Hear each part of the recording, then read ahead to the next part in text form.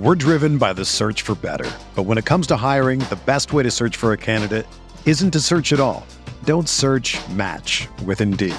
Indeed is your matching and hiring platform with over 350 million global monthly visitors, according to Indeed data, and a matching engine that helps you find quality candidates fast. Ditch the busy work. Use Indeed for scheduling, screening, and messaging so you can connect with candidates faster. Leveraging over 140 million qualifications and preferences every day, Indeed's matching engine is constantly learning from your preferences, so the more you use Indeed, the better it gets. Join more than 3.5 million businesses worldwide that use Indeed to hire great talent fast. And listeners of this show will get a $75 sponsored job credit to get your jobs more visibility at Indeed.com/Blue Wire. Just go to Indeed.com/Blue Wire right now and support our show by saying that you heard about Indeed on this podcast. That's Indeed.com/Blue Wire. Terms and conditions apply. Need to hire? You need Indeed.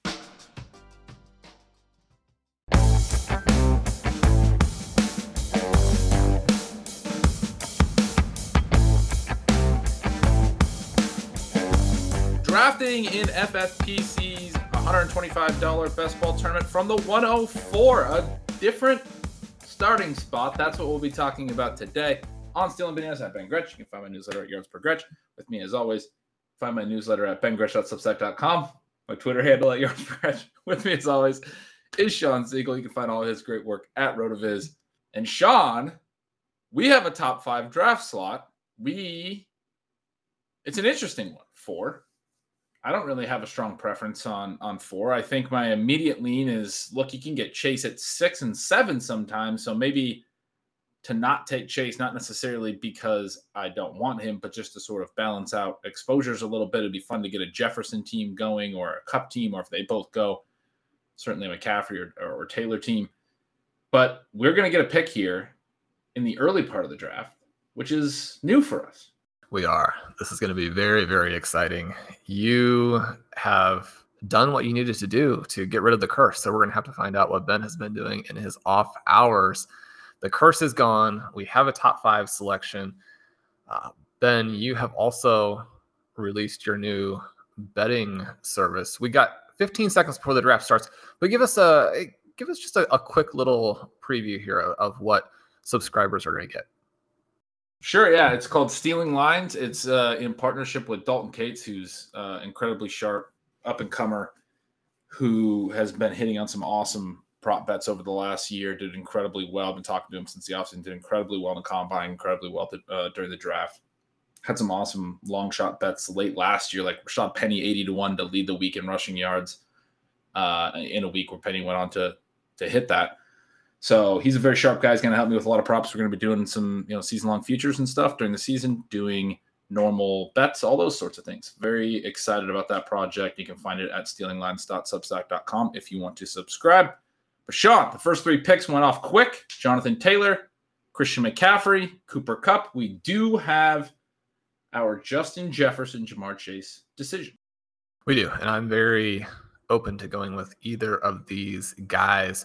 Justin Jefferson could be the Cooper Kupp in their offense this year, but with even more talent, if that is possible, which, again, I don't know if that's a fair thing to say after what Kupp did last year. My only question for you would be, do we want to get as much Chase exposure as we possibly can? And does it concern you at all in this particular tournament that their Week 16 and Week 17 games, Green Bay and New England, maybe not as easy to play back? And at the same time, that I do care about that element, but maybe I don't give it quite as high a priority as some other people. We're now down to 10 seconds. I don't have a lot of Jefferson, so everything you just said makes sense. But I'm definitely, if you're leaving it to me, I'm definitely wanting to get some Jefferson teams built. I have a lot of Chase. I like the idea of just trying to get as much possible Chase. But I also don't know if I've drafted Jefferson at all yet, frankly. And, I'm not doing a ton of drafts. Some listeners will know I can't do underdog drafts where I live, so I haven't been doing an absolute ton, but feel like I haven't wound up in like this 4th slot a lot. I've got quite a few Chase teams. Just got Chase on the first main event team of the year. So anyway, excited to take Jefferson. We did take Jefferson. Diggs goes 5. Najee Harris goes 6. this is part of why I've been winding up with plenty of chases. Some people just aren't that excited. Eckler goes 7. Chase is sitting there at 108. I know we both think this is a mistake.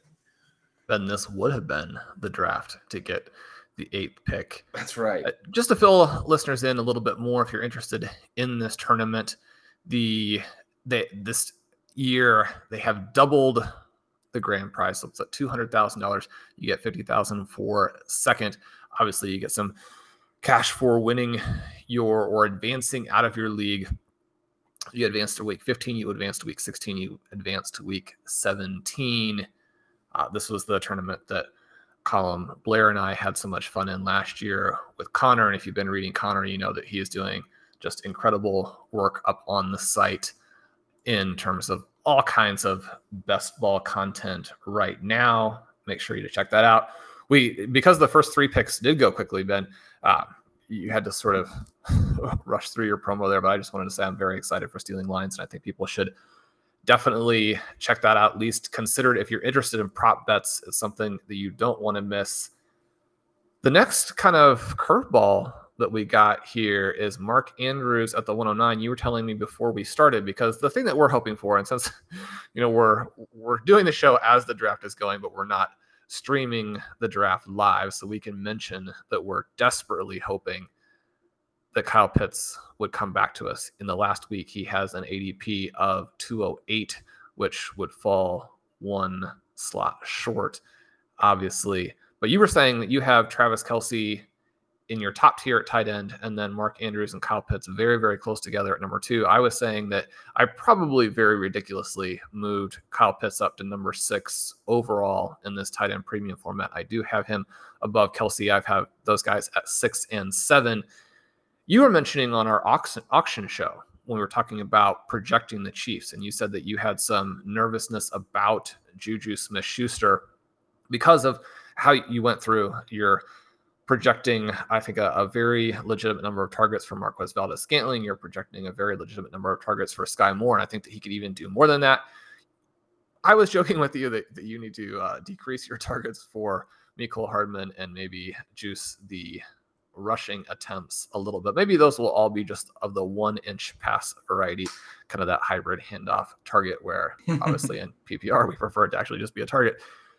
My thought there would be that with Kelce having the tiniest downtick last year, he did go through a stretch where he didn't play particularly well before he picked it up in the reality playoffs, especially, that maybe those guys are actually going to put a little bit of pressure on him. I'm not in any way projecting some big collapse, or I wouldn't have him at number 7 overall, but I do think that it pulls Kelce and Pitts pretty close together. How surprised are you that Mark Andrews, though, is the first tight end off the board? Yeah, so to be clear, I'm getting through my rankings, my first run of rankings. Finally, I think I've been talking about this for months. I had Kelce in his own tier. I had Pitts over Andrews as the second tier. I am getting a little more excited about Andrews as well after going through the projection process. No Marquise Brown there. Bateman actually didn't have an incredible rookie year. I'm excited about him potentially taking the step forward, but they don't have a lot of other options. Every day that goes by, they don't add, one of these free agents like Julio, like I thought maybe they would. I'm thinking more and more that even if they throw less, Andrews is going to be the guy for the most part. So I do like Pitts over Andrews. I still have Kelce in his own tier because I think Kelce is also going to be just incredibly heavily leaned on. You talked about the downtick in the middle of last year. He did have a stinger, kind of banged up. I remember writing about it in Stealing Signals and having a couple sharper people than me reach out and let me know that was the case. Shout out to Bill Barnwell over at ESPN, who was one of the people who I remember messaged me and said, hey, it might be more about the stinger.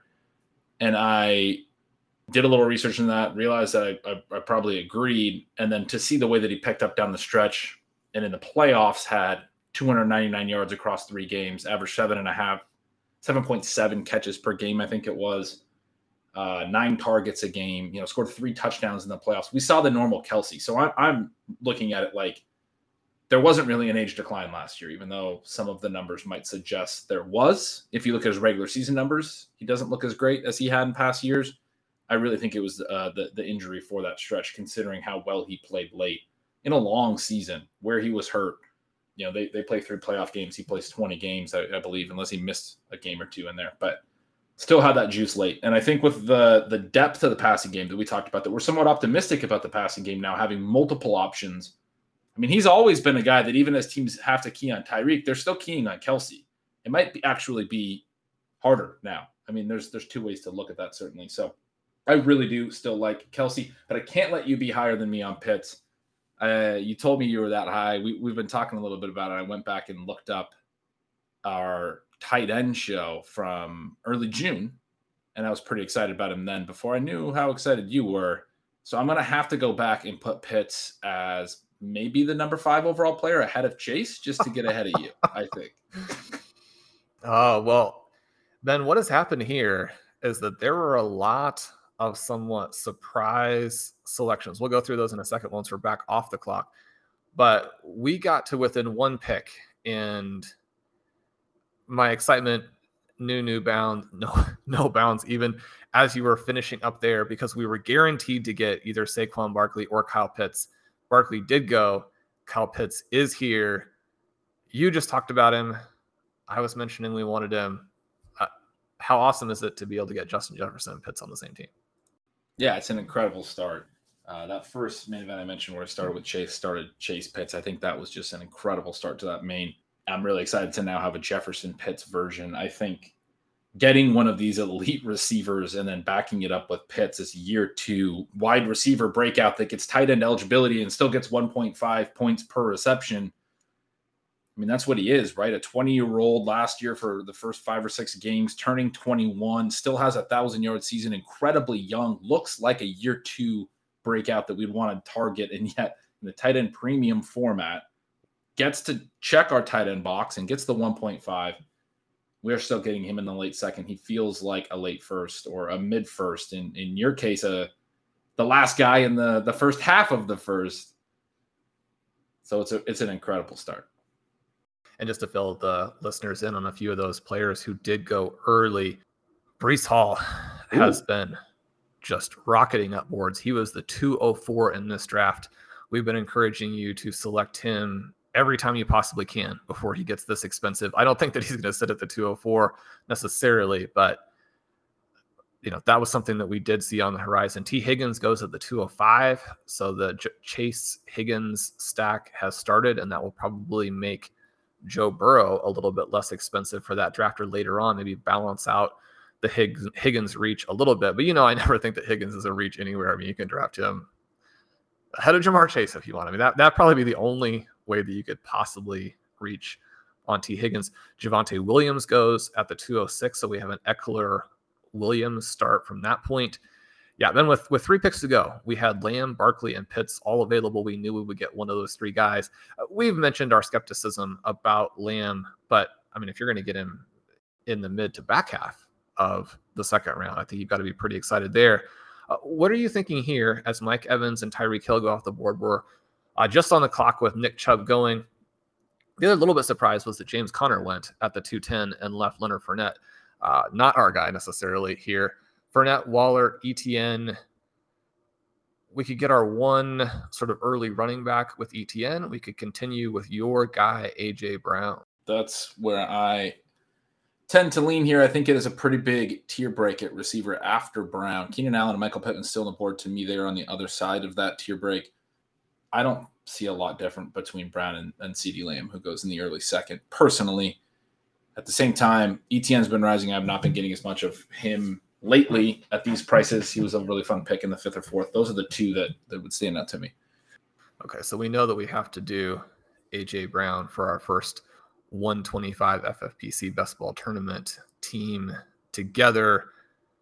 Then there are a couple of guys that I have some interest in that we've talked about as potential dead zone backs who might come back around in either a Cam Akers or a J.K. Dobbins.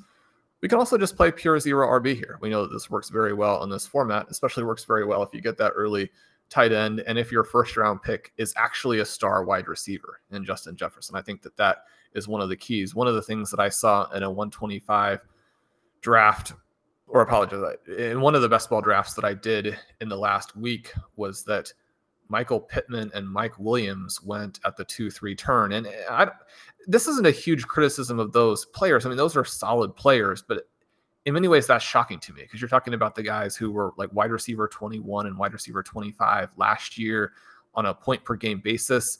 And I don't know that there's as much secondary breakout potential with those players as maybe people are thinking. I mean, they're entering their age 25 and age 28 seasons. I mean, Pittman obviously still young from an experience perspective, but there's probably a different route that you can take. And if you do get a secondary breakout, which is possible, maybe especially for Pittman, from an experience perspective, hopefully from Williams, we'll be able to see him show off what he did in the first half of last year with Justin Herbert. But anything that they do at that point is completely priced in if you're taking him at the 2-3 turn. But we are getting towards the end of the third. We see Ezekiel Elliott go. Some very interesting picks. This draft out of the 9 slot has now started. Mark Andrews, Breece Hall, Ezekiel Elliott, really kind of getting their guys. We see Michael Pittman go to the Chase Higgins team. That's another 0 RB team starting. No surprise right after Brown went off the board. Fournette and Etienne went back-to-back. The draft out of the 7 holes, building sort of an anti-fragile, or we'll see, hyper-fragile with Austin Eckler, Javonte Williams, Alvin Kamara to start. An interesting board so far. We also see Josh Allen now go off in the 3rd round. It is, and I love to see this. I love to see drafts where individual managers don't feel completely tied to ADP. We have drafters going out there and getting players that they want. Obviously, one of the reasons you like it is that sometimes that'll create a value for you later on in the draft, but it's good to see some creativity as drafters are going through. You're going to get a little bit of a different build, maybe have some early players, especially early on, where teams are going to be a little bit more similar. You're going to have some differentiation there. And just if you have your rankings in a certain spot, you want to get your guy. If you're in the 9-10 hole and someone is going to be in a different part of the draft board, I mean, you don't want to be constantly reaching throughout the draft. One of the things that we have mentioned on the show is this idea of the value of drafting quite a bit is that you don't have to feel as much pressure to get your guys. You can get sort of those double values. And that's where the strength of being able to pick the right players, but also get them at a discount to ADP can really be unlocked. But this has been a fun draft to start. Darren Waller actually does go a little bit later than he has been, which creates an interesting situation for the team out of 11 that has Dalvin Cook, Joe Mixon, then Darren Waller, and Justin Herbert. One of the things that we do know is that if you wait on wide receivers in a double flex league where you have full PPR, it's very, very difficult to catch up. At the same time, it'll be fun to see what that team does later. Ben, I think in a lot of ways, this is playing out nicely for us because we do see a fairly running back heavy tilt to the draft in the early going.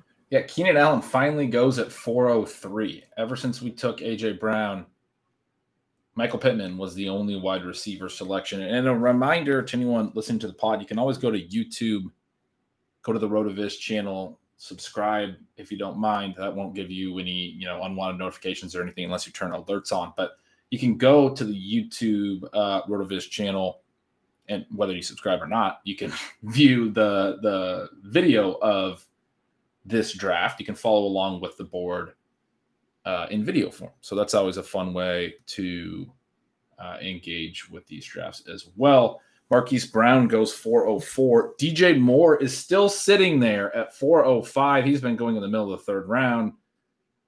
You have moved him to the top of the queue. It sounds like I'm not going to have to talk you into it. Then if DJ Moore makes it to the 409, he did. Do you stop everything else and just hold a Friday afternoon party? Yes, that would have been it. Justin Jefferson, Kyle Pitts, A.J. Brown, DJ Moore. You can talk about not having running backs. I'm going to talk about how good those players are on the same roster. He goes to that drafter at 8 that started Chase Higgins, Pittman, very much a 0 RB build there with 4 straight receivers. Like what that drafter's doing with what the draft is giving them, we probably would have had a somewhat similar draft out of the 8 spot. Probably would have went Chase Pitts, right? And then who knows what we're done in the 3rd round. Maybe I would have talked to him into more in the 3rd round, so we wouldn't have got him in the 4th round. But Pittman Moore, that's a very nice start. We are now 3 picks away You have the queue loaded up with some of these sliding wide receiver values. You also talked about the running backs into the dead zone you're interested in. What are you thinking right now?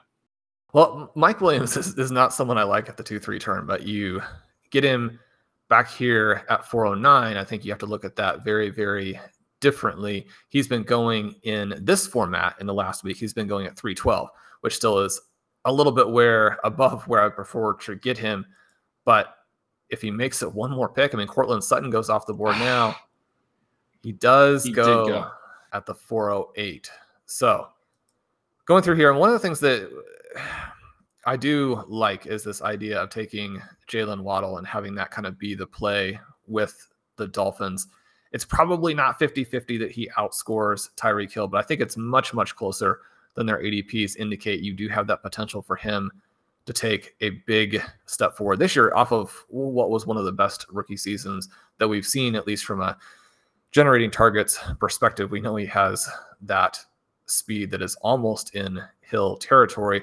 The other name here that I do have up is J.K. Dobbins. We could try and get him through in the 5th round. I think we hope to sneak him through to the 5th. I really like Waddle after ADP here. We have had a little mini receiver run here, 6 in a row go. So we didn't really get to realize this room going away from running backs all through the 3rd. Again, this is turning into a draft where if we would have had the final 3rd slots, if we would have been at 12 or at 11, we could have really benefited from some of these runs. But Keenan Allen, Marquise Brown, DJ Moore, Terry McLaurin, Cortland Sutton, Mike Williams all go. When those names go off, I think I have Waddle behind Williams, I think, but I do think he's ahead of the next group of receivers. It's sort of like a little transition tier. I definitely want Waddle, and I'm still comfortable taking Waddle, and in a particularly receiver-heavy draft, taking him at the 3-4 turn. So to get him at 409 is very nice. The drafters behind us, 2 of them had started with 2 running backs in their first 3 picks. They go Dalton Schultz and Deontay Johnson. I was kind of hoping that would be the case. We also see Allen Robinson now go at the turn to the Jonathan Taylor drafter, who had backed it up with 2 receivers. He goes receiver. So this was the hope that Dobbins might circle around. I knew you'd be excited about Dobbins. I'm thinking we have a shot at him at this point. And the drafter out of the 1st slot who gets obviously the great Jonathan Taylor now has Debo, Mike Evans, Allen Robinson, Gabriel Davis, a fun team and a very good construction, even if you're mildly skeptical about Allen Robinson. I don't think you can quibble too much there. And we got Dobbins through. David Montgomery was the only running back to go in those 6 picks. Dobbins at the top of the queue. They're just the top guy on the board is the guy that we want to take. Yeah, that's pretty exciting. We have Dobbins in terms of ADP in the last week is actually a couple spots below this. There's still a lot of debate about his health. Those questions will start to be answered in the near future.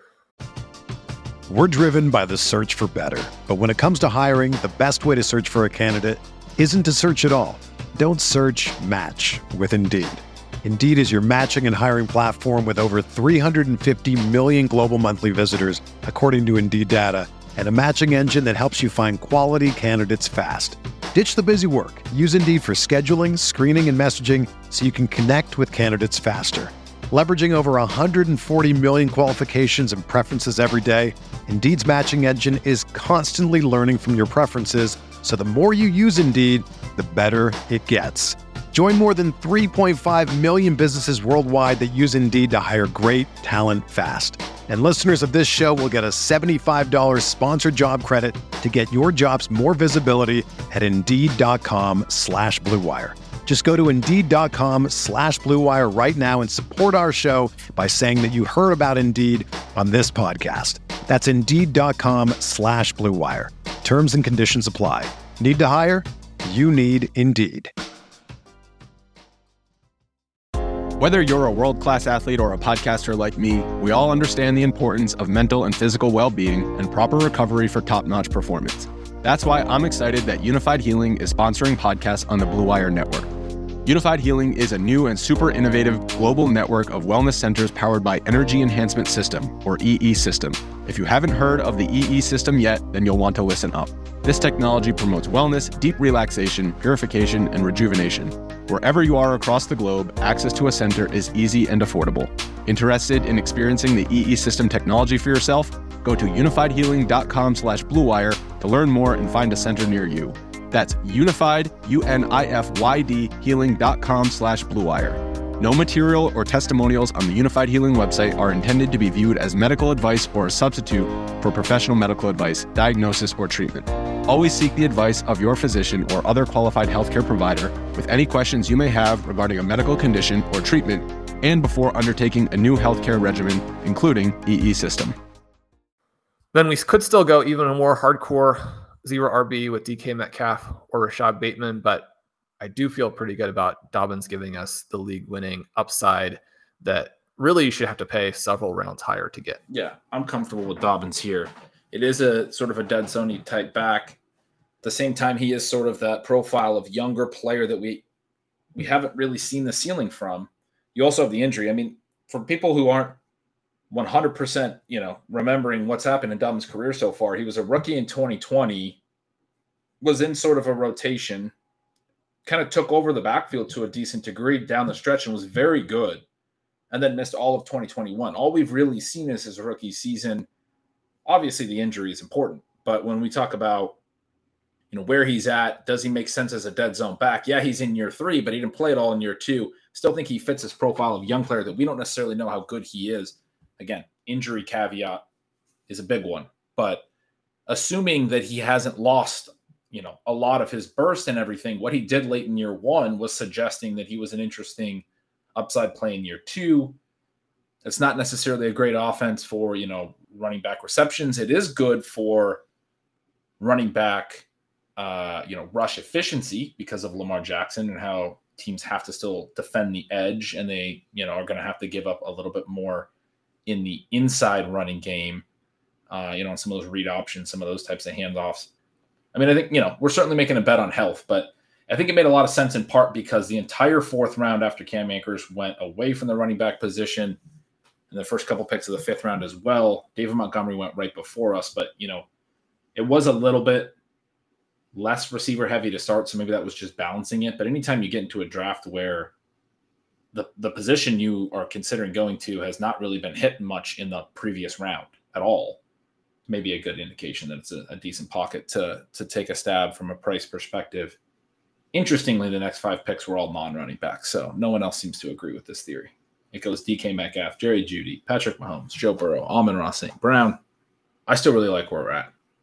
Yeah, and you mentioned that, but I think that the flip side of what kind of you're talking about there is that Montgomery and Dobbins, you could argue, are the 2 really clear values in the midst of this massive wide receiver run that is taking place. The fact that there haven't been more running backs selected after that, perhaps that indicates that some other drafters agree with us that there's a huge drop-off once Dobbins is gone. At the same time, we know that this is obviously an area where you want to hammer wide receiver. The last 2 picks now, Amon-Ra St. Brown and Rashad Bateman, both guys that we like and think should obviously be drafted at least that high.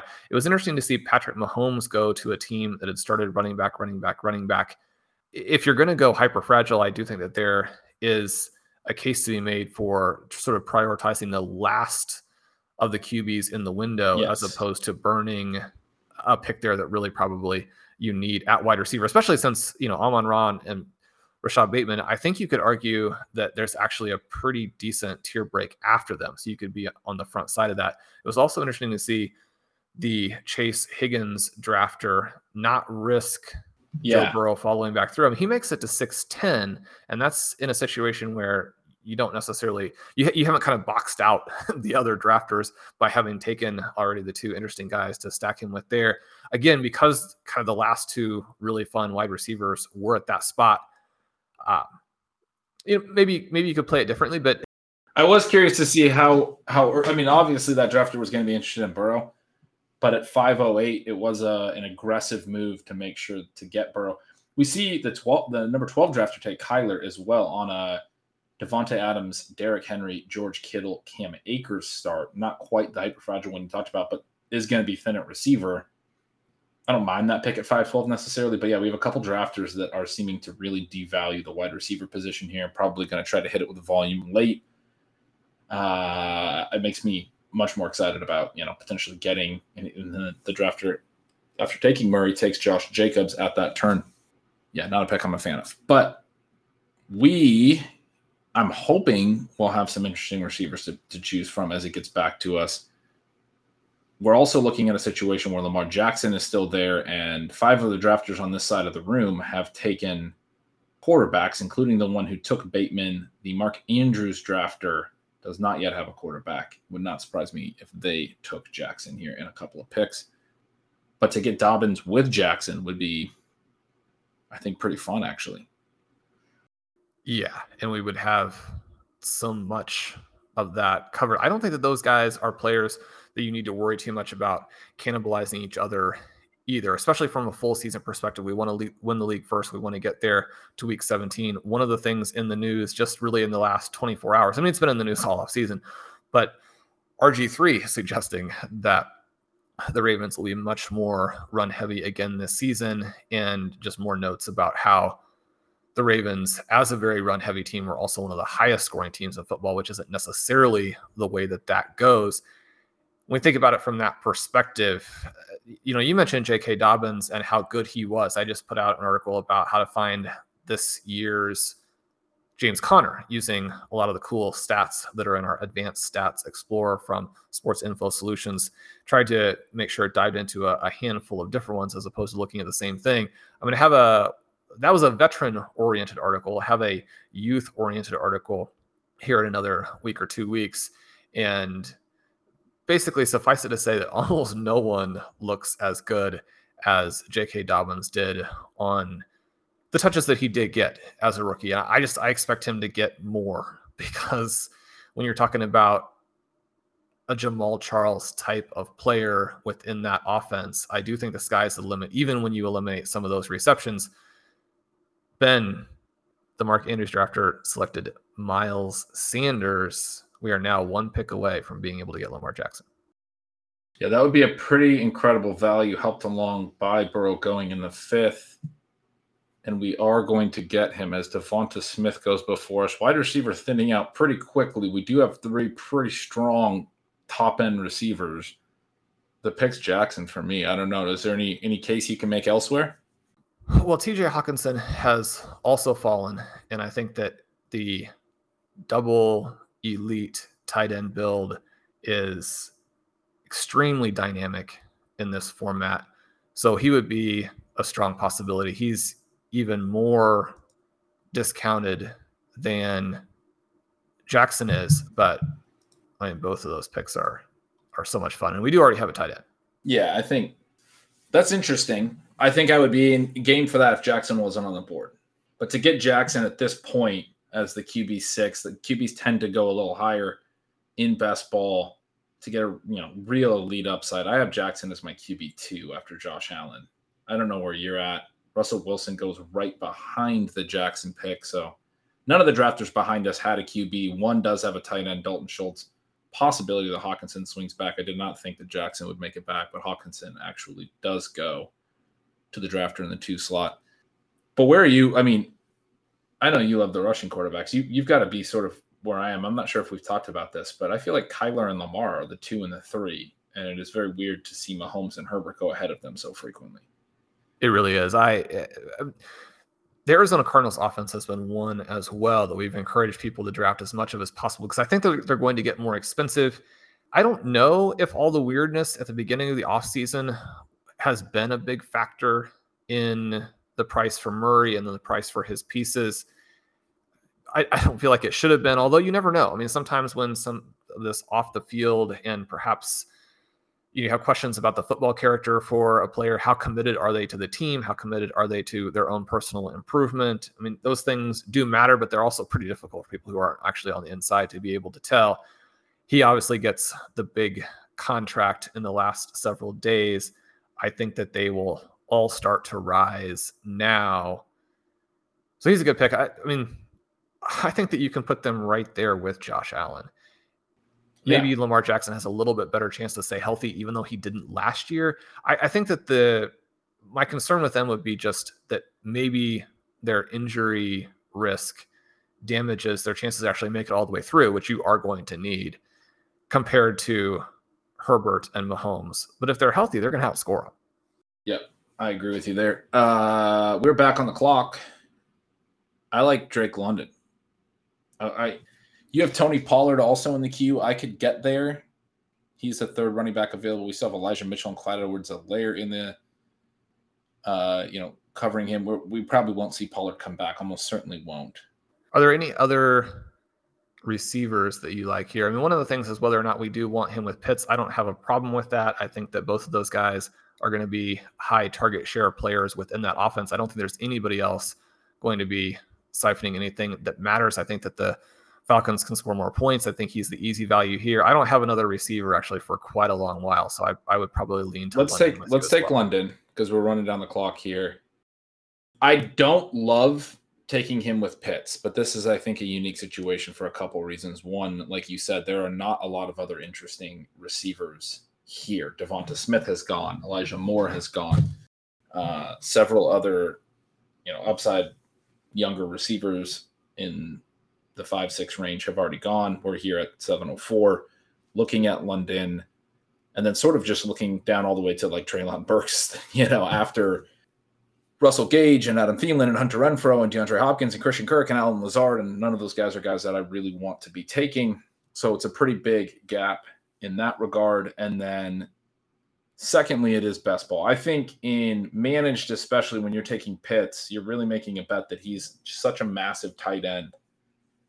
I don't know that I like to pair London with him in that scenario. I don't really mind pairing two players from the same passing game, especially when it's a good passing game. This is one that we don't know how good it will be. But in the unique case of a tight end receiver one, on a bet like Pitts, the bet is, we certainly want the Pitts side to win out because he's the tight end and we're going to have more depth at receiver. Having said that, in best ball, I'm not as concerned. It's just one of those elements where obviously we're going to be playing both of their good games when they occur. I still think London has a good season regardless. So factoring in both those elements, both the lack of reasonable alternatives and that this is best ball and not redraft, I'm very comfortable with it. Yeah, I think this is a situation too where if at any point Kyle Pitts is so good that defenses have to scheme to take him away, it's going to really free up Drake London. I think the presence of both players will help the other one out. It also gives us the potential for a really late quarterback play, not necessarily the direction that we're leaning toward or looking to go, but something that is maybe a very outside type of scenario. The other thing here with the Falcons is that even though the rushing ability of Marcus Mariota and Desmond Ridder does factor in when you're considering them as late round picks in any sort of fantasy format, they're not expected to run in the same way that Lamar, a Murray or a Jackson or a Trey Lance is projected to run. Yeah. So we're not necessarily losing a huge chunk of targets from the offense. And I do think that Arthur Smith will be more aggressive this season. I guess I just think the Falcons are going to be a little bit ahead of where the consensus is. Maybe it's just too much enthusiasm about Drake London, but I think especially as we look toward the end of the season, people are going to be looking back in the same way they were with Jalen Waddle last year and trying to figure out why he was available in the 7th round. Yeah, I really like that call. I mean, I feel that way about all of the rookie receivers. And we're going to be in that pocket, I think, as we come back around at 809. We're going to be looking at maybe Treylon Burks or now Chris Olave going ahead of Sky Moore. I still don't understand Garrett Wilson's price. We're kind of out of range at tight end. Hawkinson went, Goddard also went on that turn where we passed on Hawkinson. They went to the same manager in the 2 slot. And now that we went London, Freiermuth and Dawson Knox have gone in the later part of the 7th round. Best available tight ends are Zach Ertz, Cole Kmet, Irv Smith. Not picks that I necessarily want to be making. Comfortable with Kmet, but not that I want to be making over some of these upside receivers. Best available running backs does include a guy that you wrote about recently. I got a text message about it that it created quite the chuckle from. My brother actually was reading it, where you put a little footnote in to say all of the running backs who had done what Singletary had done from an elusive rating perspective. Singletary has done it for 3 straight years. In at least 2 of the last 3 years, then when you clicked on the footnote, it said none. Very, very good use of the footnotes from you there. I got a kick out of that whole article. That was fantastic, Sean. Singletary would be pretty interesting. Still sitting there. We see Clyde Edwards-Helaire and Damian Harris go off the board. Singletary is the top running back. We're still 5 slots away. Trey Lance also there, who you've added to the queue. A Lamar Jackson, Trey Lance quarterback room. That would be fun. That would have floor and that would have ceiling. Yeah, I'm starting to get pretty excited about the options for coming back. I mean, I think that they're going to all go right in this little spot before us. Singletary does go there. One of the things about having Pitts in London is that, I mean, you're looking at that Cardinals game in week 17, and then DeAndre Hopkins is going to be available for that game unless he comes back and hurts himself. He's not someone I've drafted a lot. I did take him on a hyper fragile team where I wanted to have week 17 upside. He also does go. So he does go. We do lose those guys. That's not surprising. They do have earlier ADPs than our slot. And now Ben. Rondell Moore becomes a priority pick. We got to get some Arizona. Trey McBride becomes a priority pick. I know you are very excited about taking him at any point. You kind of think on our last show, you said you have thrown away all pretense and are happy to take him any chance you get on every single team. We're back up. You have Trey Lance at the top of the queue. Yeah, and I mean, all the formats are a little bit different, Ben, but I think it was my actual other 125 best ball FFPC tournament that I was doing in a slow draft with a lot of the RotoViz folks, and then obviously a lot of other folks as well, where Lance went early 7. I mean, looks like he's going to be an early 7 guy. Yeah. You think that he is going to even pay off at early 7? Yeah. I mean, this is a no-brainer. Yeah, I mean, getting Jackson and Lance is pretty massive. I think he belongs right alongside Hurts, who went 3 picks after our Lamar Jackson selection. We get Lance 2 rounds later. And I just love the combination because they both are going to have such high rush rates, or at least that's the way I'm envisioning it. Certainly Lamar, you kind of know that. Lance, it appears that way. The rushing, we talk about this all the time, but it creates a floor. It also creates the ceiling. When you have a 2 quarterback build and they both have like elite rushing rates, I don't see how we ever get less than 15 points. Assuming they're both playing all the games this year, I don't really see how we ever get less than 15 points at QB, fewer than 15 points. And I think we're going to have a lot of 30-point spike games. Obviously, Jackson will be leading that charge probably, but when Lance has some, multi-passing touchdown games, I mean, this is a quarterback room that I think is going to have some real floor, some real ceiling. I was hoping some of these running backs might swing back around. We see Ken Walker, Kareem Hunt, Chase Edmonds, Rashad Penny go back to back at the 8-9 turn. Both the 1 and 2 drafters hitting 2 running backs at the turn. Understandable. There were some good running back options in that group that were available at this point in the draft. Still, I'm glad that we took Lance. Dameon Pierce now goes off the board. 5 straight running backs. What are you seeing? I feel like you're going to make an argument for Cordero Patterson so we can just be all Falcons. No, I'm not. So, Ben, right here, one of the things that I do like about having Jackson and Lance, too, is it does free you up from feeling the pressure to select QB wide receiver combinations. I think that part of it and the flexibility and just the types of unique builds that you can make, that part I like. We are sitting here where it's about Brandon Ayuk's ADP. There were some negative reports on him recently where beat writers saying he does not look like a former first-round pick. We also have guys like Treylon Burks, Sky Moore, Garrett Wilson, who we probably like more in a vacuum.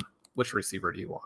I'm comfortable with Ayuk. I haven't taken a lot of him. I like the way that you built into that selection by saying we don't need to stack, but here's the stack target that we should take. But yes, I agree with you that I would prefer Burks, Moore, or Wilson in a vacuum. It's a fun opportunity to get a share of Ayuk because I don't think he's a bad guy to be drafting at his ADP. I just don't get a lot of him simply because he's going in this range with these rookie receivers that I'm taking in every draft. hopefully one of them comes back around. It does seem to be a room that is not, crazy about the rookies necessarily. We still have Burks, Sky Moore, Olave, and Garrett Wilson all on the board here in the middle of the ninth. There's a possibility one of them gets back to 10-09. You'd assume probably that would be Garrett Wilson if it does happen. You would think that, and at the same time, it also feels like Sky Moore is maybe in the real bottom of the trough for him in terms of where he's going to be. As soon as the Chiefs start practicing, I think that both Moore and MVS will probably rise just because from a weekly perspective, they're going to offer a lot of upside in what I expect to be a high-powered Chiefs passing attack.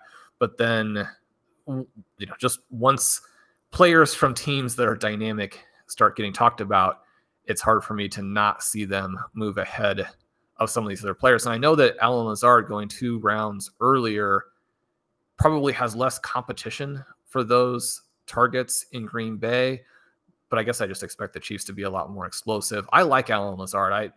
We went through the story before about me giving him to you as a rookie pick, and then obviously that didn't work out since he wasn't drafted.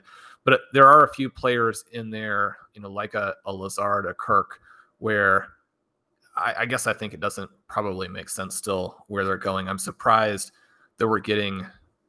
I mean, we don't have a very early pick from the Saints, but I don't expect the Saints to be that explosive, and I think that they will cannibalize each other. I don't think that Olave should necessarily be going ahead of these other rookie wide receivers either. I think that if you like Olave, you should really look at Jahan Dotson now. I don't know that there's going to be a huge difference in the quarterback play between Jameis Winston and Carson Wentz, even though obviously we're not on Carson Wentz. And Dotson already generating some raves, some similarities in the profile between those two players.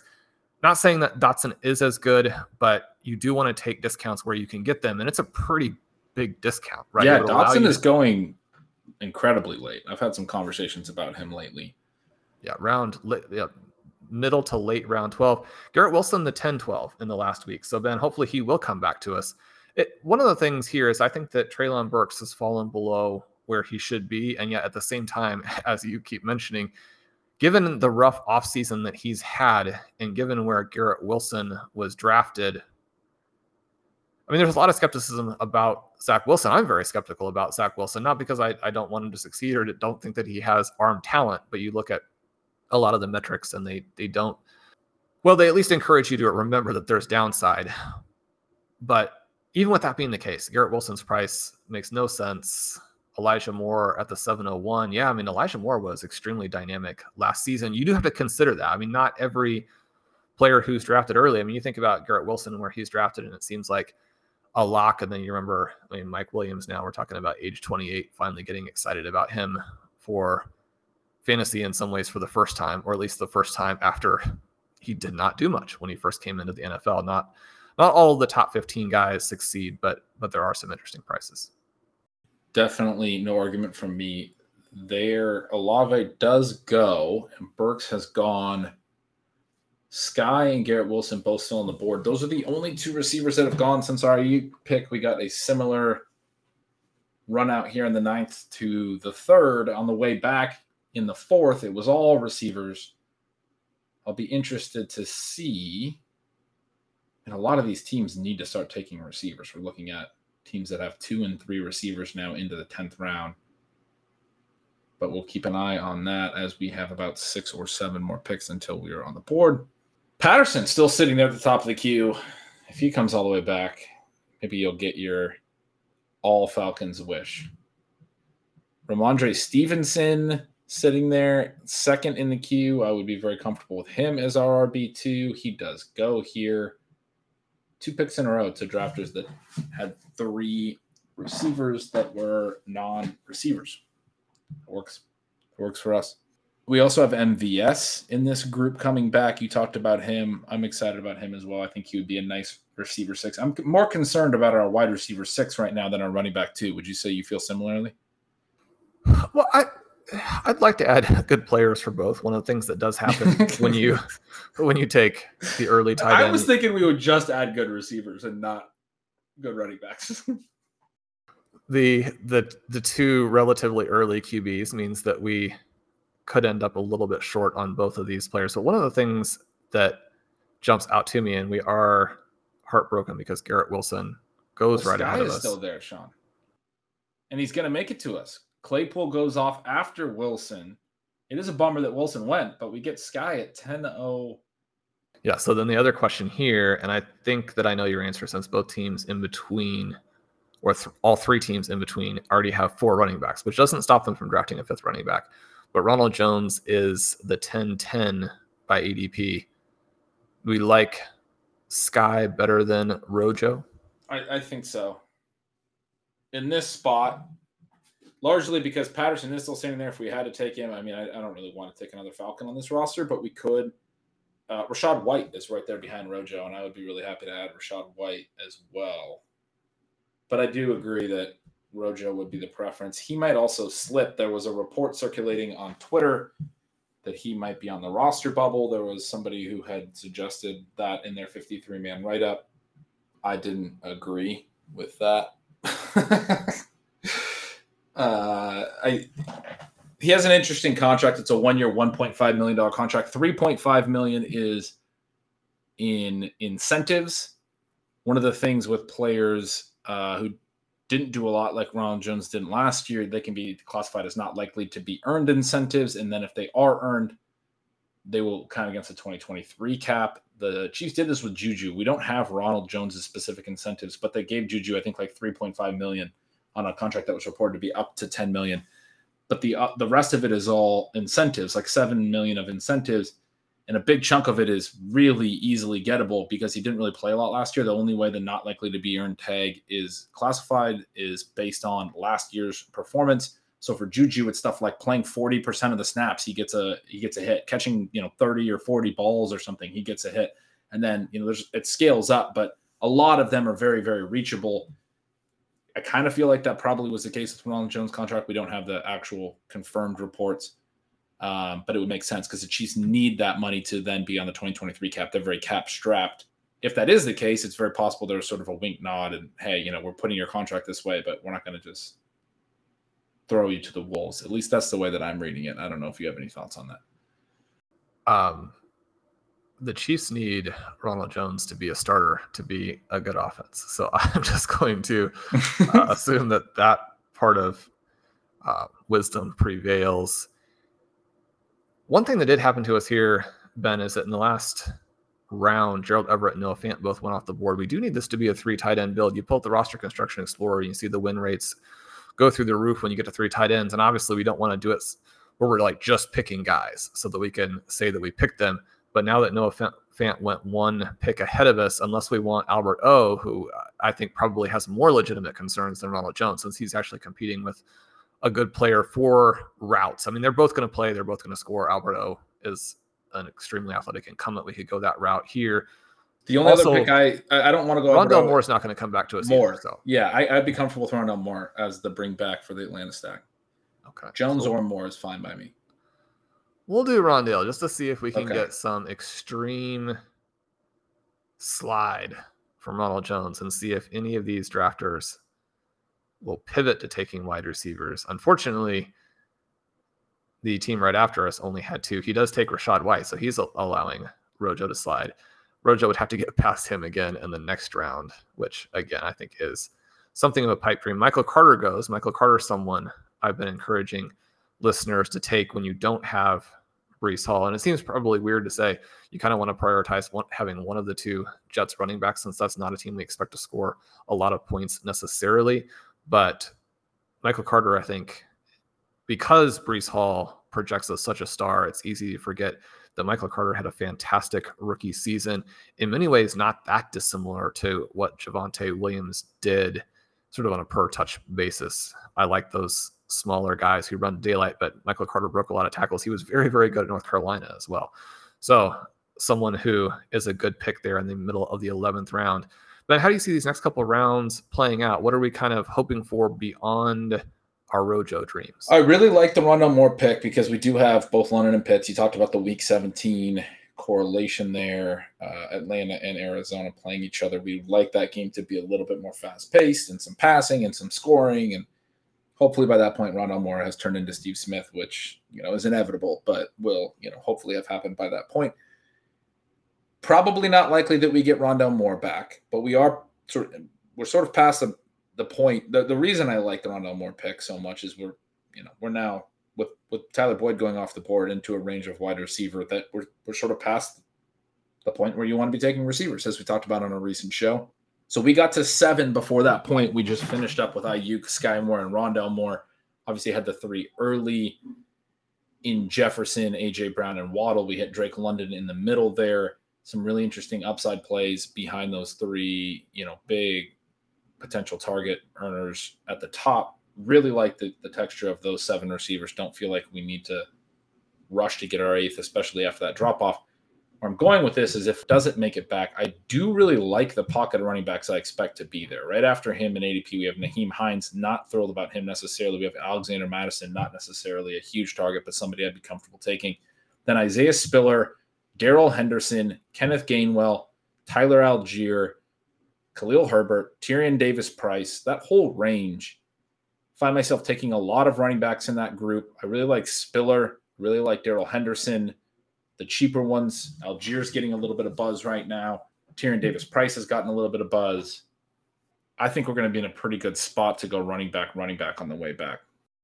And that'll do it for the first half of our FFPC $125 best ball tournament, where you can win $200,000 by jumping in over there. We've had a lot of fun with you guys on this draft.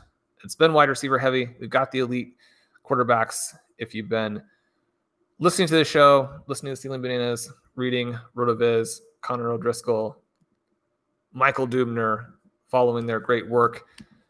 Connor with Column on the Best Ball Show, Michael Dubner with our great friend and Best Ball star, Peter Overzet, on their show. Then you know that if you started out with the wide receivers, you have the elite tight end, you have the 2 QBs in the window, it's all gravy from there, right, Ben? So we'll try and not mess up this fairly strong start that we believe we have when we'll come back for part 2, but that will do it for today. I'm Sean Siegel. With me is Ben Gretch. Make sure you follow him at Yards Per Gretch. Sign up for Stealing Signals, and definitely check out the new product, Stealing Lines, his betting and props service with Dalton Cates. You're going to love that. If you want to join us at RotoViz, you can use the coupon code RVRadio2022 at checkout. That will give you a 10% discount on a 1-year subscription to the site. Subscribe to the feed. You'll get these shows like this when they release. Leave us a rating and review. I hope you guys have enjoyed. We've had a blast. Talk to you soon.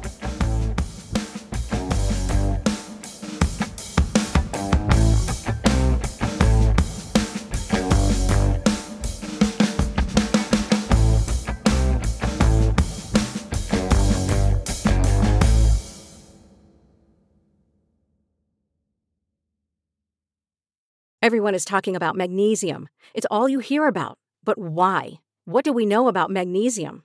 Well, magnesium is the #1 mineral that 75% of Americans are deficient in. If you are a woman over 35, magnesium will help you rediscover balance, energy, and vitality. Magnesium supports more than 300 enzymatic reactions in your body, including those involved in hormonal balance. From functional medicine doctors to mental well-being and female hormone experts, we all know that magnesium is the one mineral to improve all aspects of well-being and health. But which one? Magnesium Breakthrough from Bioptimizers, the trusted choice recommended by leading experts with 7 best-absorbed forms of magnesium to ensure your body receives the support it needs for overall well-being. Go to bioptimizers.com/balance today and use code BALANCE10 for 10% off. Support your journey to wellness at bioptimizers.com/balance. Magnesium Breakthrough from Bioptimizers, your foundation to optimal health and vitality.